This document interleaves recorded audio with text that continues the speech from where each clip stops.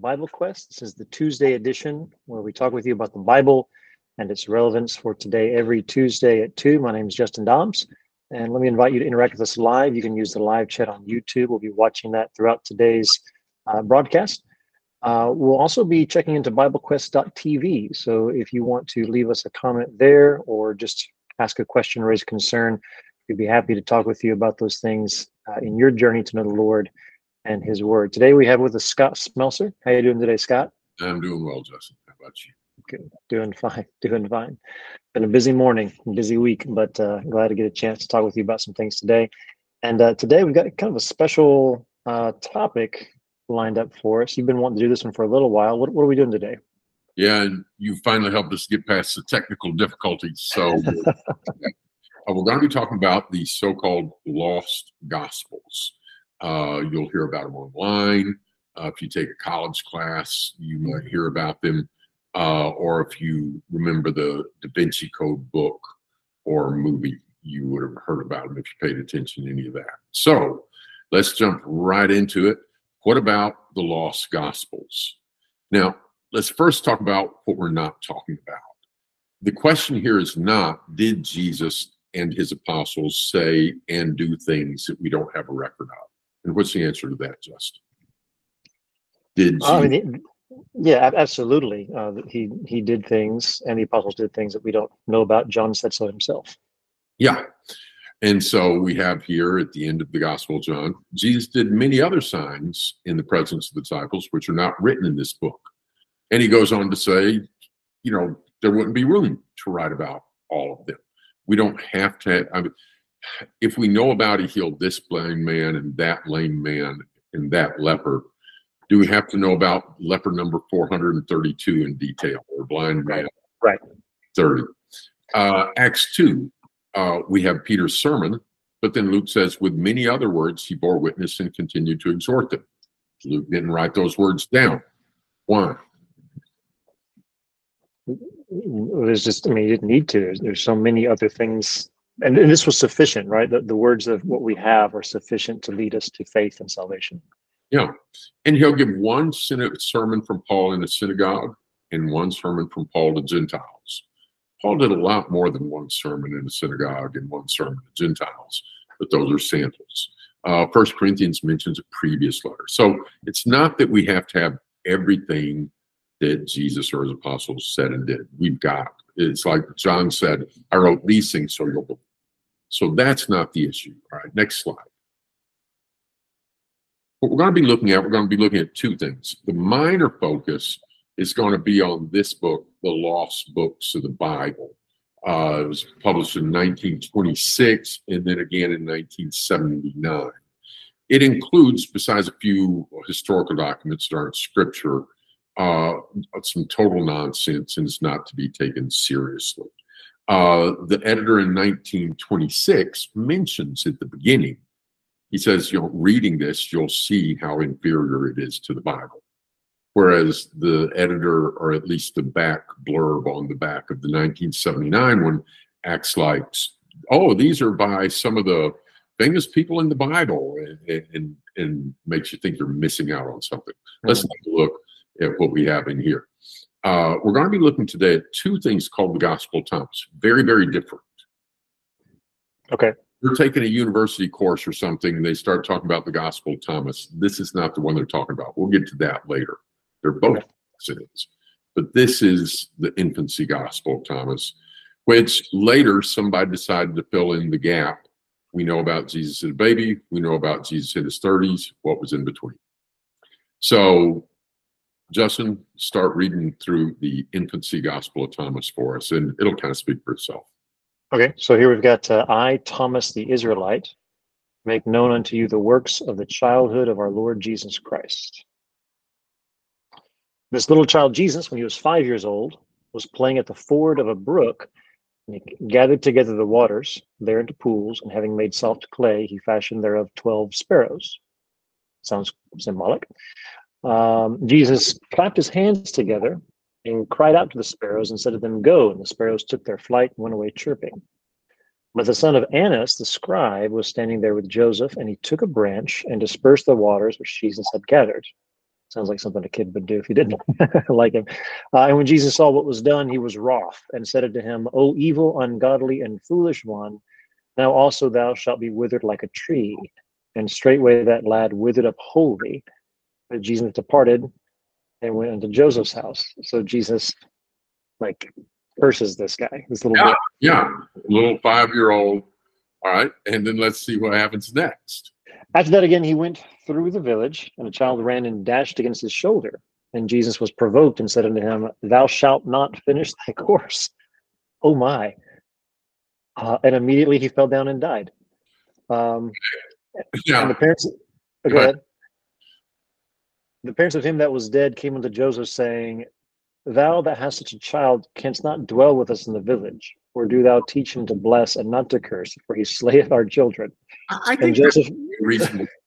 Yeah. Your 5-year-old just killed my child, and say, you need to either teach him to bless and not curse because he's killing our kids. Yeah, it's almost too reasonable. Like if the neighborhood kid killed my kid, I wouldn't just be like, "Excuse me, would you mind moving?" Like, or Joseph called the young child apart and admonished him. But Jesus said, "I know that these thy words are not thine. Nevertheless, for thy sake, I will hold my peace. But they shall bear their punishment." And straightway, they that accused him were smitten with blindness. You got to be kidding me! Who? Wow. Yeah. So we're not missing anything by not having the infancy gospel of Thomas. No. Our Bibles. This is not what happened. This is some nutcase's imagination, some probably hundreds of years later, making up, well, what would a child with great power do?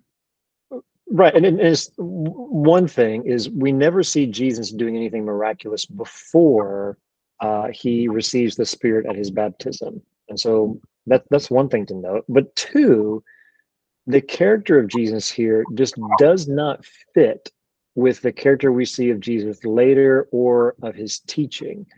So this is a puzzle piece. If you were to try to bring it into the gospel, I mean, it's going to tear a hole in it. It's fiction and it's blasphemy. All right.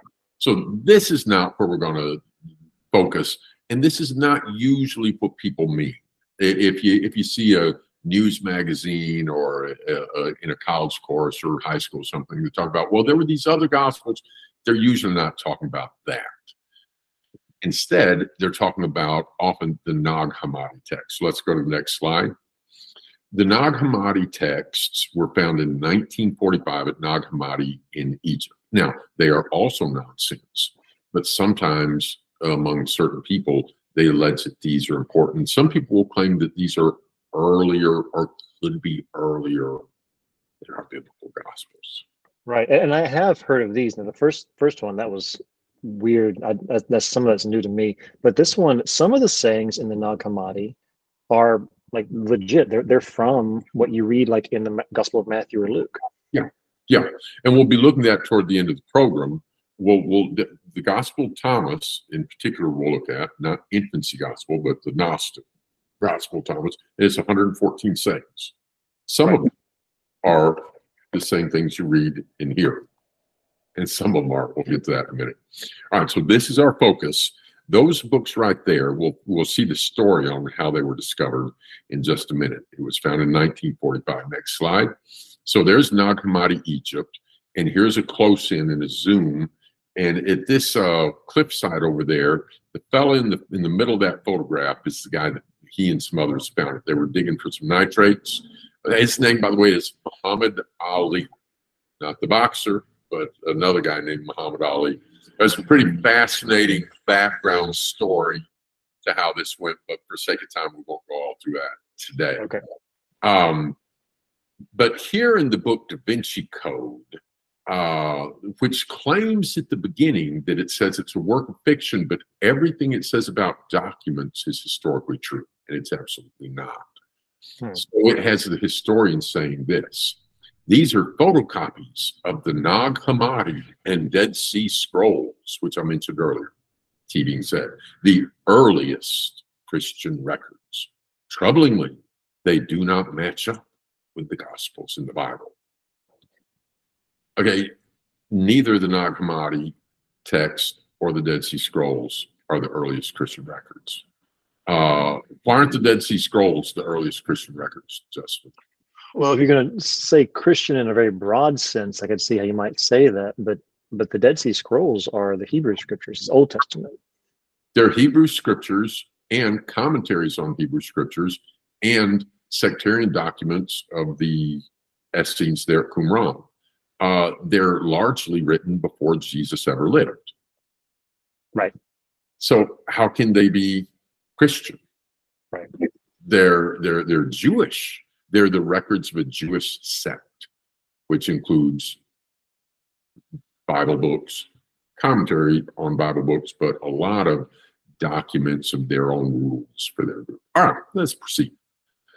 We're going to look here to introduce this. I like, before refuting something, to present the other side's viewpoint so you see what they're saying.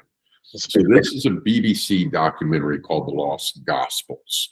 And it goes like this. It was when I went hitchhiking that I first read the New Testament. The driver who picked me up said if I wanted to find out about God, I should read the Gospels. When I got home, I read the 4 Gospels. That day was the first step on a journey that led me to ordination as a priest of the Church of England. But what I didn't know then is that these Gospels are only a fraction of the information we have about Jesus. Next. By the way, I like how they've recreated that moment where he's hitchhiking. Yeah. All right. This is presented to be like, wow, this fascinating thing, and all this new information. The New Testament, 4 Gospels, letters by Apostle Paul, Peter, James, and the book of Revelation. It's a collection of texts our society has taken utterly for granted. This set of texts are those I've had to absorb since becoming a priest in the Church of England. But throughout all my theological training, we've never really discussed, I never really knew about the countless other books that didn't make it into the New Testament. This film is my journey to uncover this treasure trove of lost literature. My journey begins in Egypt. Alexandria was home to Athanasius, one of the most powerful bishops in Christian history. In 367, remember this date, in 367, he had something controversial to say, a list. The 27 books which we now know make up the canon of the New Testament scripture. And he made it clear. He made it very clear that it was these and only these that the church approved of as scripture. Any other book, he said, should not be read. At a single stroke, he condemned a wealth of literature that had, up until that point, been regarded as Christian. Next. The Gospels of Matthew, Mark, Luke, and John were permitted, but those of Mary, Philip, and Peter were condemned. Athanasius' edict was remarkable because it was the first time in anyone in the church's top echelons of the church hierarchy had suggested only certain books would be tolerated. After nearly 2,000 years, those texts remained a complete mystery. All we had were scant references to them found in the writings of their enemies, and perhaps that might have remained the case if it weren't for a chance find in December 1945, a discovery that forced scholars to completely rethink the nature of early Christianity. And then he goes to Nag Hammadi. 300 miles south of Cairo, it is an area called Nag Hammadi. Found buried here a library of papyri books containing more than 50 individual works. I'll come here with Professor Bart Ehrman. Then Ehrman says, well, this is where they discovered the manuscripts. There were 7 farmhands digging for a nitrates-rich soil. One of them hit something. It was a skeleton. Next to the skeleton, they found an earthenware jar. They were afraid to open the jar because they thought there might be an evil genie inside. After some reflection, they realized there might be gold inside. They smashed it with their mattocks. And if there was gold or genie, there were some codices, some books. So the manuscripts date from the 4th century, but some scholars believe they may have been composed much earlier. They include several gospels, but the man they describe is unrecognizable from the man described in the traditional books of the New Testament. This was a Jesus that didn't die, who took revenge on his enemies, who kissed Mary Magdalene on the mouth. These are shocking and challenging texts, never seen before by a Western scholar. And although it was known they'd existed, they'd been lost for nearly 1,500 years. he goes to the Coptic Museum, and you can see some of them there. Among the manuscripts is the Gospel of Thomas, unusual because it was discovered in its entirety. It's attributed to, although not proven to be, the work of one of Jesus' disciples, Thomas. It's a collection of 114 sayings. Max. Although the physical manuscript of Thomas can be dated to the early 4th century, there's speculation that the content of the gospel is far older. The logic goes that if it was written in the 1st century, it could well be older than the canonical gospel. And if that's the case, it's the nearest we will ever get to the historical Jesus. A lot of ifs. Go ahead. It's just a lot of ifs. If. Yeah. If it's early, and if it's clear, it would be earlier. Yeah, it's a kind of thinking that's looking for a reason to believe something other than the truth. And I'm not saying that this completely, knocks it off. If is a reasonable question, but his comment at the end kind of points in that direction. We'll see that in a few minutes. Okay. So he interviews this Professor Stephen Immel.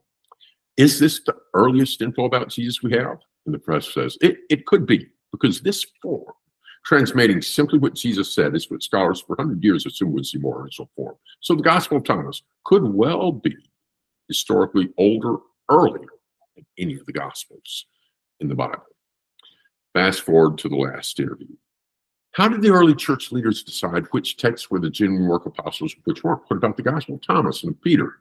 And Justin, if you'll read, this last professor makes an important point, and I'm glad it's at least in there. Yeah. So he says the Gospel of Peter, Gospel of Thomas, they were not included. One of the things they had going against them was that it appears they were written, actually in their present form at least, significantly later than the canonical Gospels. So that is kind of significant. But at the end, he says, from my perspective, it's easy to be seduced by these lost Gospels. Perhaps if the Orthodox had allowed contradictory texts to flourish, Christianity would be seen as less authoritarian, a more popular message. So he's not really looking for what is the most accurate historical picture of Jesus. He's saying, what is the caricature of Jesus that we can draw that allows for more inclusivity? There's a professor who several years ago was quoted in one of the news magazines who specializes in these Gnostic texts.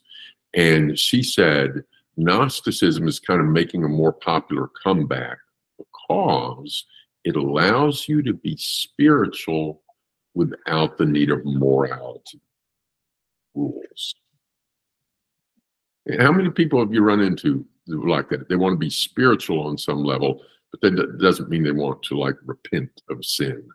Sure. Yeah. All right. And by the way, some of the Gnostics were very, very strict, and some of them were very, very, very promiscuous. It varied. We don't have time to get into all that today. Any comments here before we go ahead, Justin? Well, there was something earlier that was stated. About how, the professor saying that these things were written later and not from Thomas himself. I mean, that's a pretty significant thing where Athanasius is saying, here are the 27 books. And the reason that early Christians accepted those books, not just Athanasius, he's not defining the canon of Scripture. He's just recognizing, here's what Christians in general have accepted as being from apostles or prophets. It matters that John or Matthew wrote those things. Long before Athanasius wrote that letter, there was a general acceptance. Now, if you could look at some of the early discussions, there's a few books. There's about 7 where some people received them and some didn't. Like the epistles of John, like 2nd and 3rd John, they're so tiny. Or Hebrews, because it's anonymous, or the Book of Revelation, etc. But by and large, there was general acceptance. But let's proceed now, and let's review one thing before we actually start looking at the Nag Hammadi text. So this one claim where he said it was in 367, and until then, nobody had said you got to restrict yourself. Well, let's just take a look at some facts. Next slide. There we go. There's Irenaeus, or Irenaeus, however you want to pronounce him. Look what he says in 180. Now, if you're not a math whiz, 180 comes way, way, way before 367. Good to know. Very good to know. Yeah. It's not possible that the Gospels can be either fewer or in more or fewer in number than they are. And he goes through, he talks about why there's 4. Now, some of his reasoning is kind of odd. He says like there's 4 directions, so there's 4 Gospels. Well, that's his speculation. But notice he's just recognizing and insisting on what people generally, he says there's 4. That's the next slide. This is the Muratorian fragment. Don't have time to explain how we know when it was written, but there's ways to, and if somebody wants to ask a question, we can go into it. It's written about 170 AD. And this last slide about the 4, I mean, his reasoning is weird, but it's still, that's pretty early on saying that we only know of 4. Well, he's not saying that we only know of 4. Irenaeus is writing against heresies. Right. The Gnostics. So we only acknowledge 4. Yeah. So then go back to the Muratorian fragment. Right, there we go. This book here, written in the 7th century, has a quotation of an earlier fragment. The beginning is missing, so it doesn't have the reference to Matthew and Mark, but it begins like this. The 3rd book of the gospel is that according to Luke. And then the 4th is by John. So that's 170 AD. So this claim that Athanasius is the first guy to say it's these books, not those, is kind of ridiculous. All right, let's move on. All right, so now we're going to start looking at the Nag Hammadi library itself. Next slide. Here's how we know when those books were written. The binding in them. That here's your pages, and even a handwritten book. It had a cover and a binding and pages, and it's stitched together. And they would use other documents for the binding. And I've seen old books, like from the late 1800s, early 1900s, where if you pull it apart, instead of using brand new paper, they use parts of other books.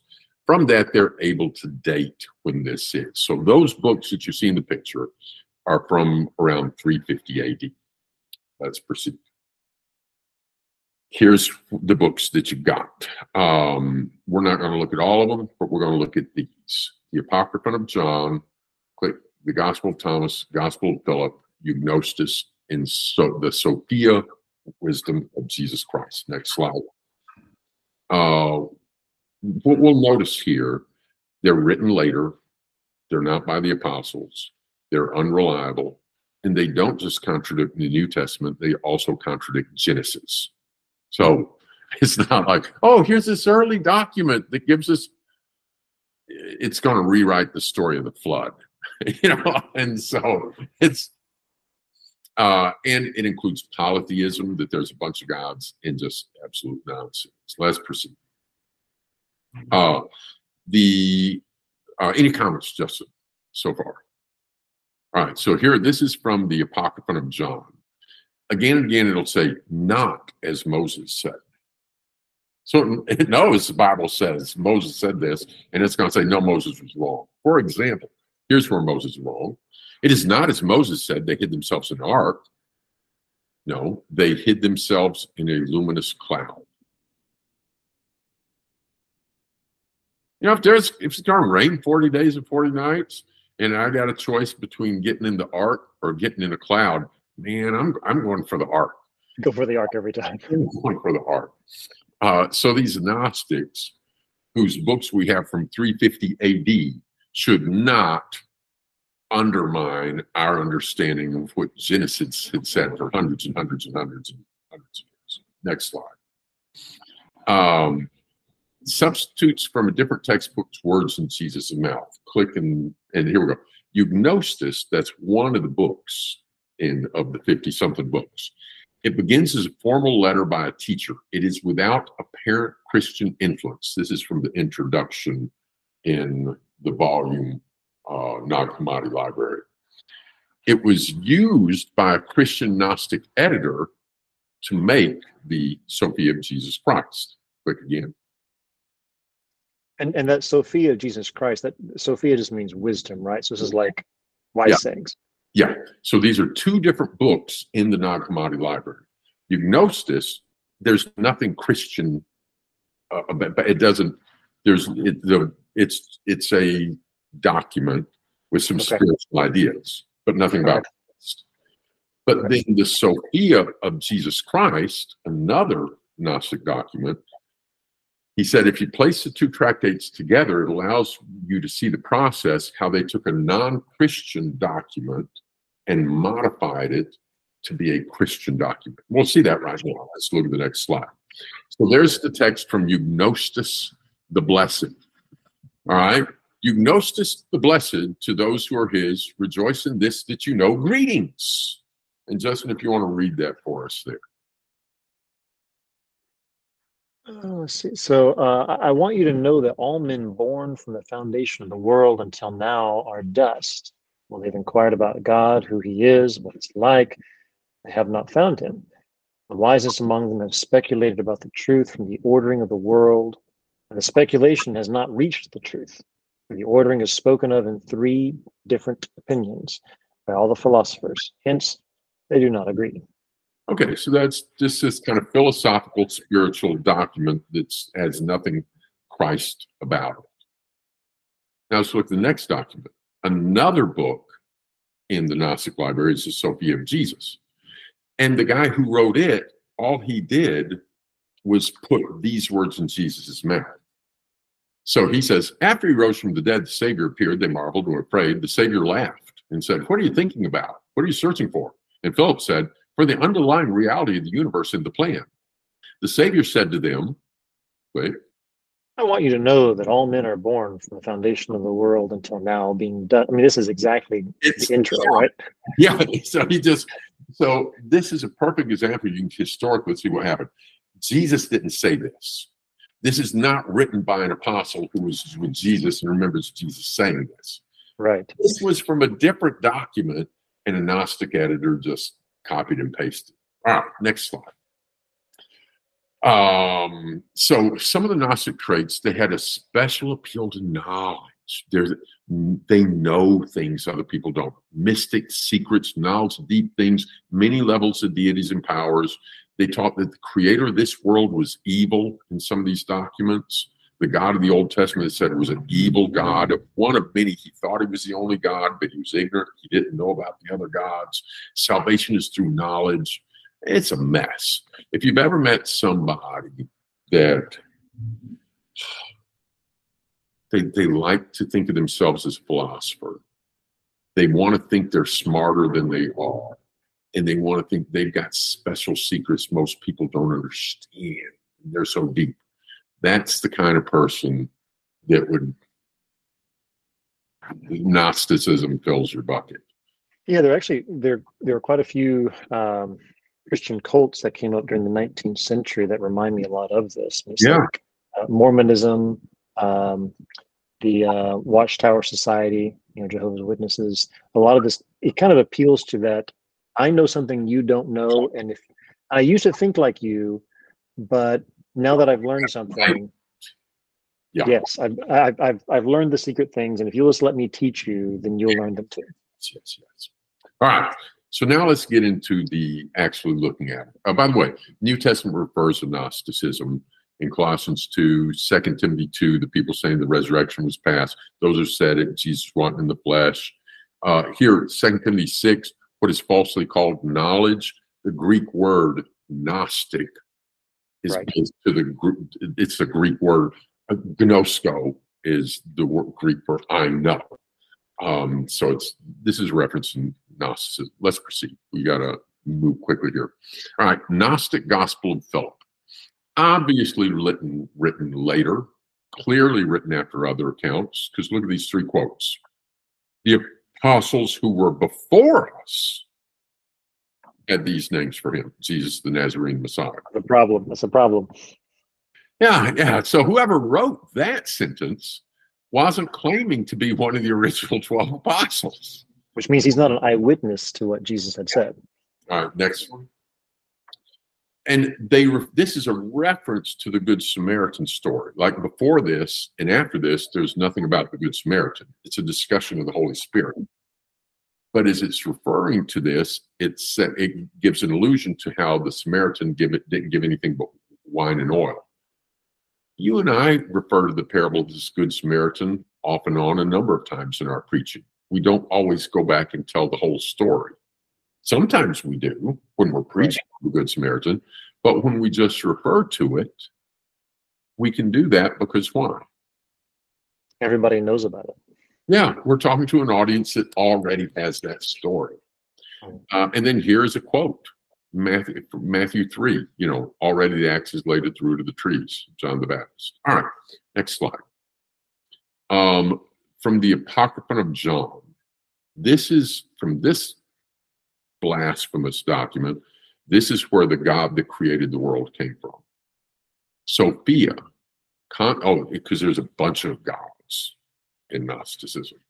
Sophia, consort of the Great Spirit, wanted to have a baby, but he doesn't want to, so she does it without his consent, and she hides it in a luminous cloud. But it was imperfect and different, and it was like a lion-faced serpent, and she hid it so that none of the immortals might see it, and she called it Yaltabal. But inside this luminous cloud, it thought it was the only God, and it didn't see the other gods. And it becomes the God of the Old Testament and thinks, blasphemy, just horrible, horrible stuff. Next slide. Here's man being created. A bunch of angels helped out on this. Etta, what's-his-face, made the head. Maniga, what's-his-face, made the brain. What's-his-face, made the right eye. And Thaspamoka made the left eye. Geronimus made the right ear. Bissum, the left ear. Echirium made the nose. Somebody else the lips. Somebody else the teeth. Abitrium made the right underarm. And Avanton made the left underarm. What is going on here? It's like when somebody says, "Ooh, we found these documents with this This is not special knowledge. This is not something. It's, "Ooh, look what was kept secret." This is garbage. If you're going through the back of the dumpster at McDonald's, you shouldn't think, "Oh, look at the wonderful treasures being thrown away." No, there's a reason it's there. Gospel of Philip. Some said Mary conceived by the Holy Spirit. They are in error. Those who say the Lord died first and rose up are in error. For he rose up first and then died. Oh, that's deep. Oh, it's deep. Those who say they will die first and then rise are in error.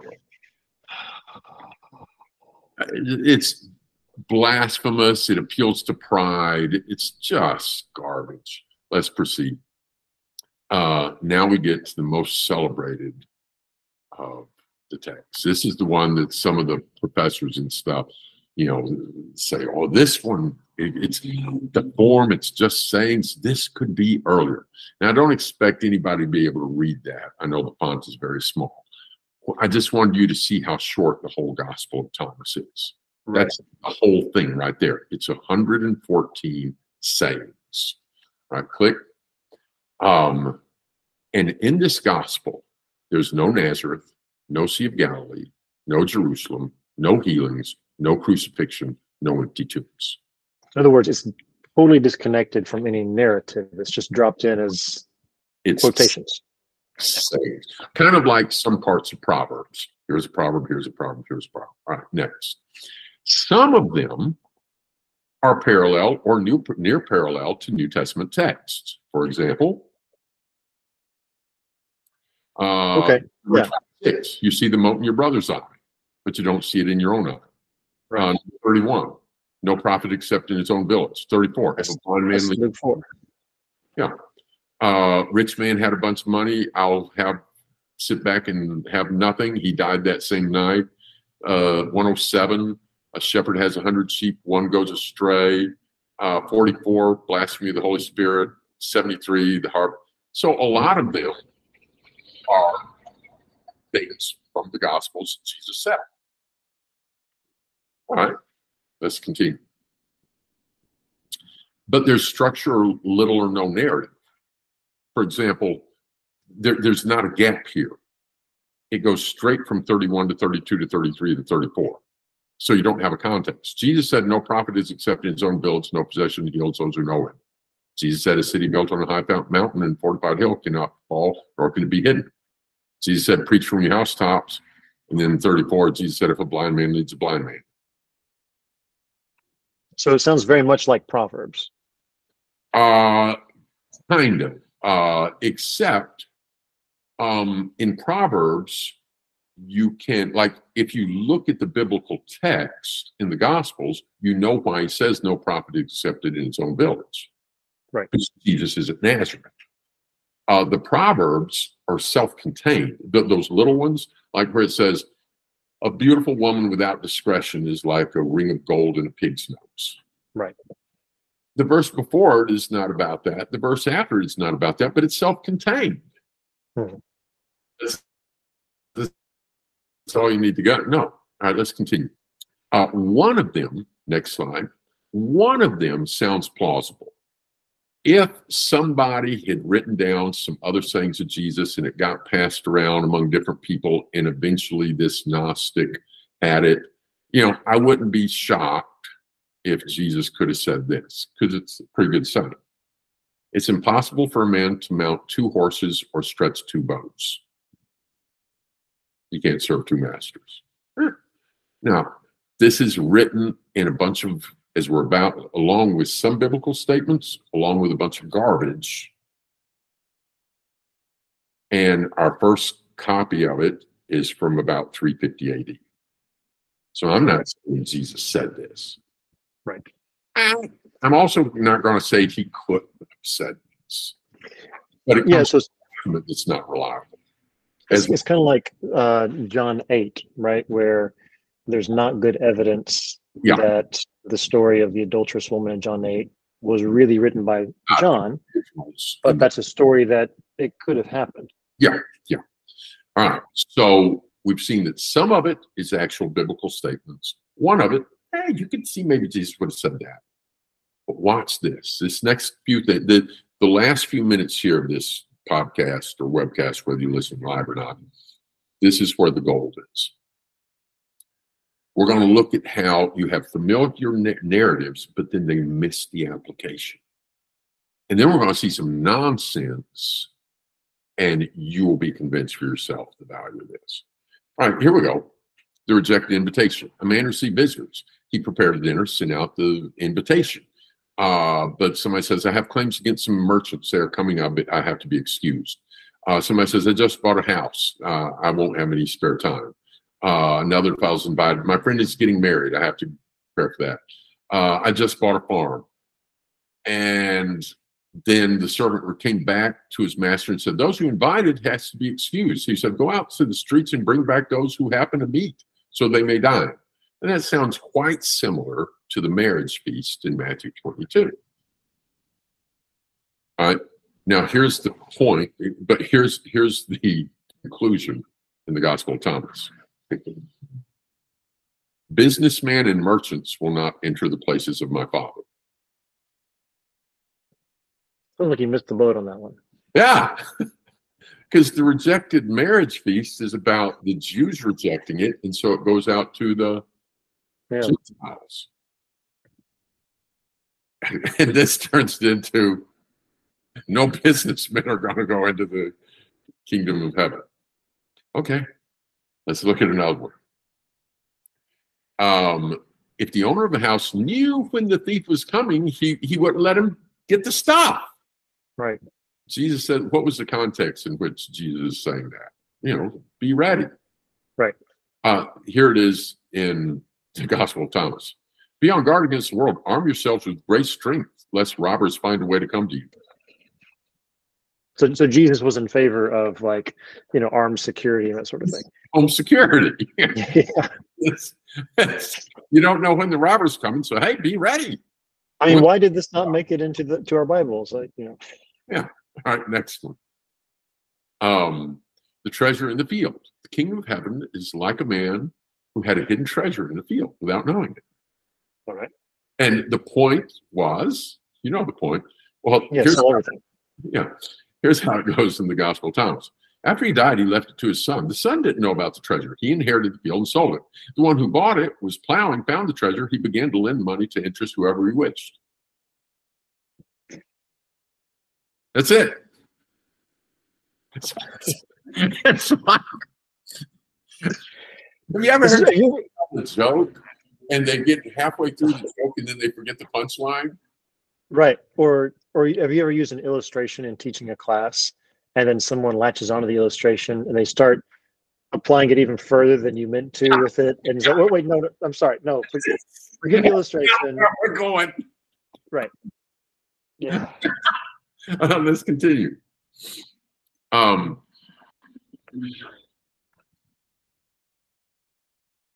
this is, I think, our last slide, maybe.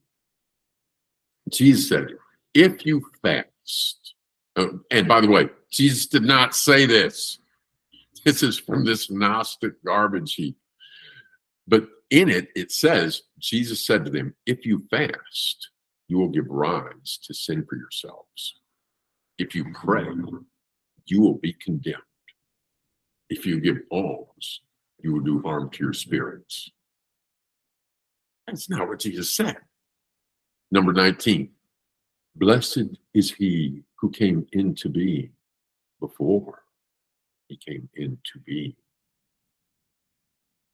Oh, see, that's deep. I don't get it. See how deep that is? Say it slower. Deep. If you didn't get it. Here's my favorite parable in the Gospel of Thomas. 97. Jesus said, the kingdom of the Father is like a certain woman who was carrying a jar full of meal. While she was walking on the road, still some distance from home, the handle of the jar broke. The meal emptied out behind her on the road. She did not realize it. She had noticed no accident. When she reached her house, she set down the jar and found it empty.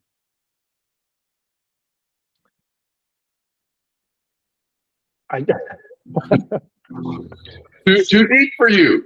So I think this is referring to your Bible cases that have a handle on them, and you want to make sure that you really zip that thing up tight so you don't drop your Bible out. Number 98.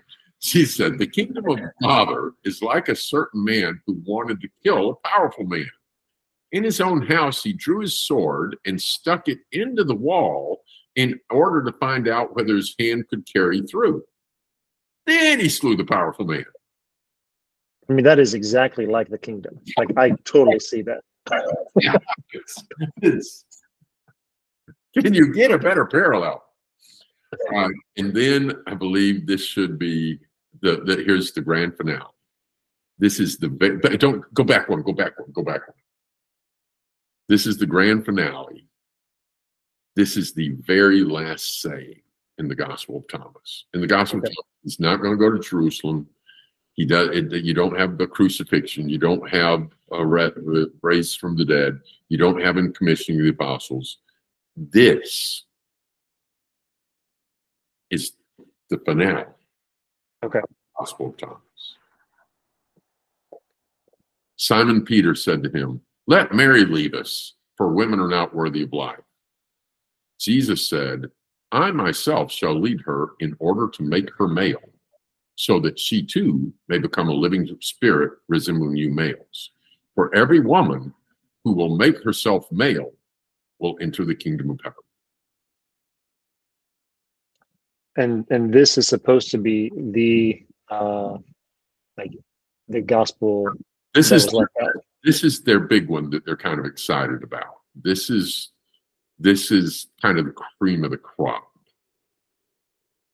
I mean, not only would we reject this just outright as ridiculous, but it does not fit at all Yeah. with New Testament teaching. Now, if you're on board with the current transgender movement, you might really like saying number 114. It's almost like, there are a multitude of genders, right? There are a myriad of genders available. There's a spectrum. Jesus is saying, no, there's just one gender, male. And if a woman becomes it's just, these things are blasphemous. It's ridiculous. This is people who have had some association with some biblical truths, but they have gone on, and like it talks about in John's epistles, they've gone onward, and 350 years later, these books, these copies are written down, and then they're found later, and then people want to act like that this is something important that was kept from us. This is garbage. Right. I would say maybe it's important in the sense that it shows that there are a lot of false gospels parading out there today. Yeah, but that's always been the case. It's important in the sense that it encourages us to hold fast to the truth that's been revealed and preserved, because that's what Christians have always needed to do. Yeah, and in fact, we'll end with the next slide. What does it say in Galatians 1:8? Yeah, that if anyone brings another gospel, let him be accursed. Yeah. Yeah. Thanks for much for the time and assistance, Justin. Yeah, well, this was entertaining to some degree, but also sad. Like you said, these things are blasphemous. And let me just repeat what you said, Scott, is when we're saying Jesus said, Jesus didn't say those things. Those are things that these false gospels are postulating. If you want to know what Jesus said, read his eyewitness accounts. Read the testimony of the apostles and learn for yourself. Scott, any closing thoughts here? Just that, like, for instance, John mentions I was an eyewitness. Luke mentions he's not an eyewitness, but he got information from eyewitnesses. And then, of course, later in the book of Acts, he'll get to be some eyewitness there. But it's just astounding the level of difference between these documents and that garbage. Thanks a lot, everybody. And in Ephesians 4, of course, the better we know the truth, the less likely we're going to be tossed around by every wind of doctrine. So read your Bible, and you'll be able to spot these lies pretty quickly. That concludes our discussion for today. Thanks so much for joining us and tuning in. If you found the study of God's Word helpful, please do share it with others. And again, if you have thoughts or questions you'd like to share or requests for future studies and discussions, you can visit our website, BibleQuest.tv. Thanks for joining in. God be with you. And if he's willing, we'll see you next week.